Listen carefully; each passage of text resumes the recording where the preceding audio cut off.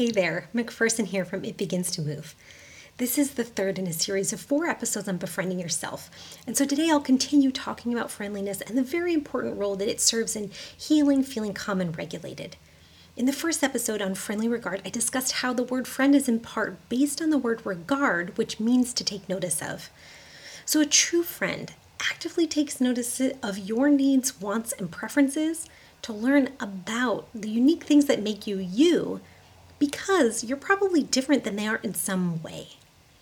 And then in the previous episode, I discussed how important it is for people with different needs and perspectives to make enough space for each other's differing needs, different perspectives, with curiosity, respect, and engagement, and without dominating or acquiescing. So to be able to do that is an enormous feat because our culture, most of our Western culture in particular, does not operate that way. Holding your own and someone else's differing needs at the same time without abandoning your own needs and without making the other person abandon theirs, it's like an impossibility. In our culture, doing that is like making gold from straw, like a myth that you hope can be true, but know that it's actually impossible. Behaving and treating other people this way is not modeled by others around us. It's not widely written about or displayed in mainstream media. So how can we learn to treat other people with this kind of affirming respect, or know that we can actually expect it from others in return if this isn't demonstrated to us? How do you know that you can order an item at a restaurant that's not on the menu unless someone directly taught you that you can break the social rules of only being able to order what's on the menu and showed you how to order off menu? We behave the way that we're taught to behave until we're taught another way. So if lots of other people were unfriendly towards you, you likely learned to be unfriendly towards yourself. And if your perspectives, opinions, needs, and preferences were denied or shamed or ignored or put down, then you likely learned how to do the same to others who had opinions and needs that competed with yours. You also likely learned how to talk to yourself and your own emotions in that same way. And you probably learned to expect and accept when other people did the same to you. But here's the thing. Pain needs to be seen. It needs to be affirmed. It needs to be befriended.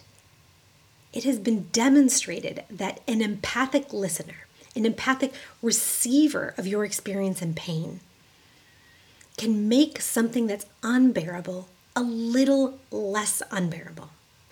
Pain needs both to be seen and it needs enough space to exist.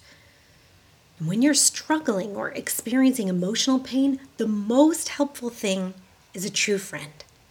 Someone who can notice and witness your experience and also makes space for all your feelings, just as they are.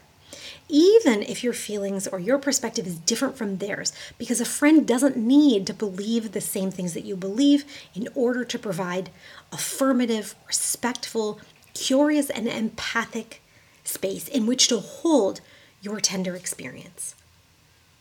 Because exerting a friendly regard is about another person's perspective. And interestingly, it's one of the 4 parts of empathy according to Brené Brown. 1, taking another person's perspective, or in some of the language that I've been using in the past few episodes, taking notice of someone else's experience. 2, staying out of judgment, or in some of the language that I've been using, creating space for someone else's feelings, perspectives, needs, and wants, or not dominating somebody else by insisting that your way of seeing things is the only way. 3, recognizing the emotion that's occurring in somebody else and checking to see if you've ever experienced that emotion yourself and you actually know what it's like to feel it. And then 4, communicating that you know what that emotion is like, that you can and do notice why they'd feel the way that they do, and that you give them friendly space in which to feel their tough and complex feelings. Pain needs empathy. Pain is vulnerable. As a person with a history in language and linguistics, the definitions and roots of words are so interesting to me. And according to etymologyonline.com, the word vulnerable comes from the root wele or vele, W-E-L-E, which means strike or wound. So vulnerable means strike a bull, wound a bull, or able to be wounded or hurt, not protected. And when you're vulnerable, you are hurting, exposed, tender, not protected. And this is the exact moment that you're also open to being hurt again. Empathy comes from the roots en and pathos, meaning in feeling. And that hurt needs empathic friendliness. It needs to be seen, it needs to be held, and it needs to be understood. You need someone to be there with you, accompanying you while you're in that state of vulnerable feeling, in the feeling. Being invalidated, denied, shamed, ignored, or put down is the absolute worst, most harmful thing for vulnerable pain.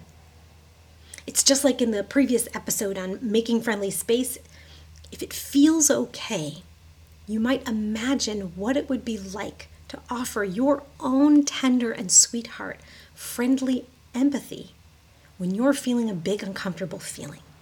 Imagine what it would be like for the parts of you that are experiencing hurt or anger, sadness or disappointment or fear, not to be pushed down or shunned or hurried up. What would it be like for those parts of yourself, the actual emotions that you're experiencing, to be noticed, to be given space, acknowledged and validated? What would that experience be like? You can pause this and really feel into it if that would be helpful. In the next episode, I'll talk more about what modern neuroscience has demonstrated happens in your brain and body when emotionally painful experiences are given exactly that. Take care, kind soul.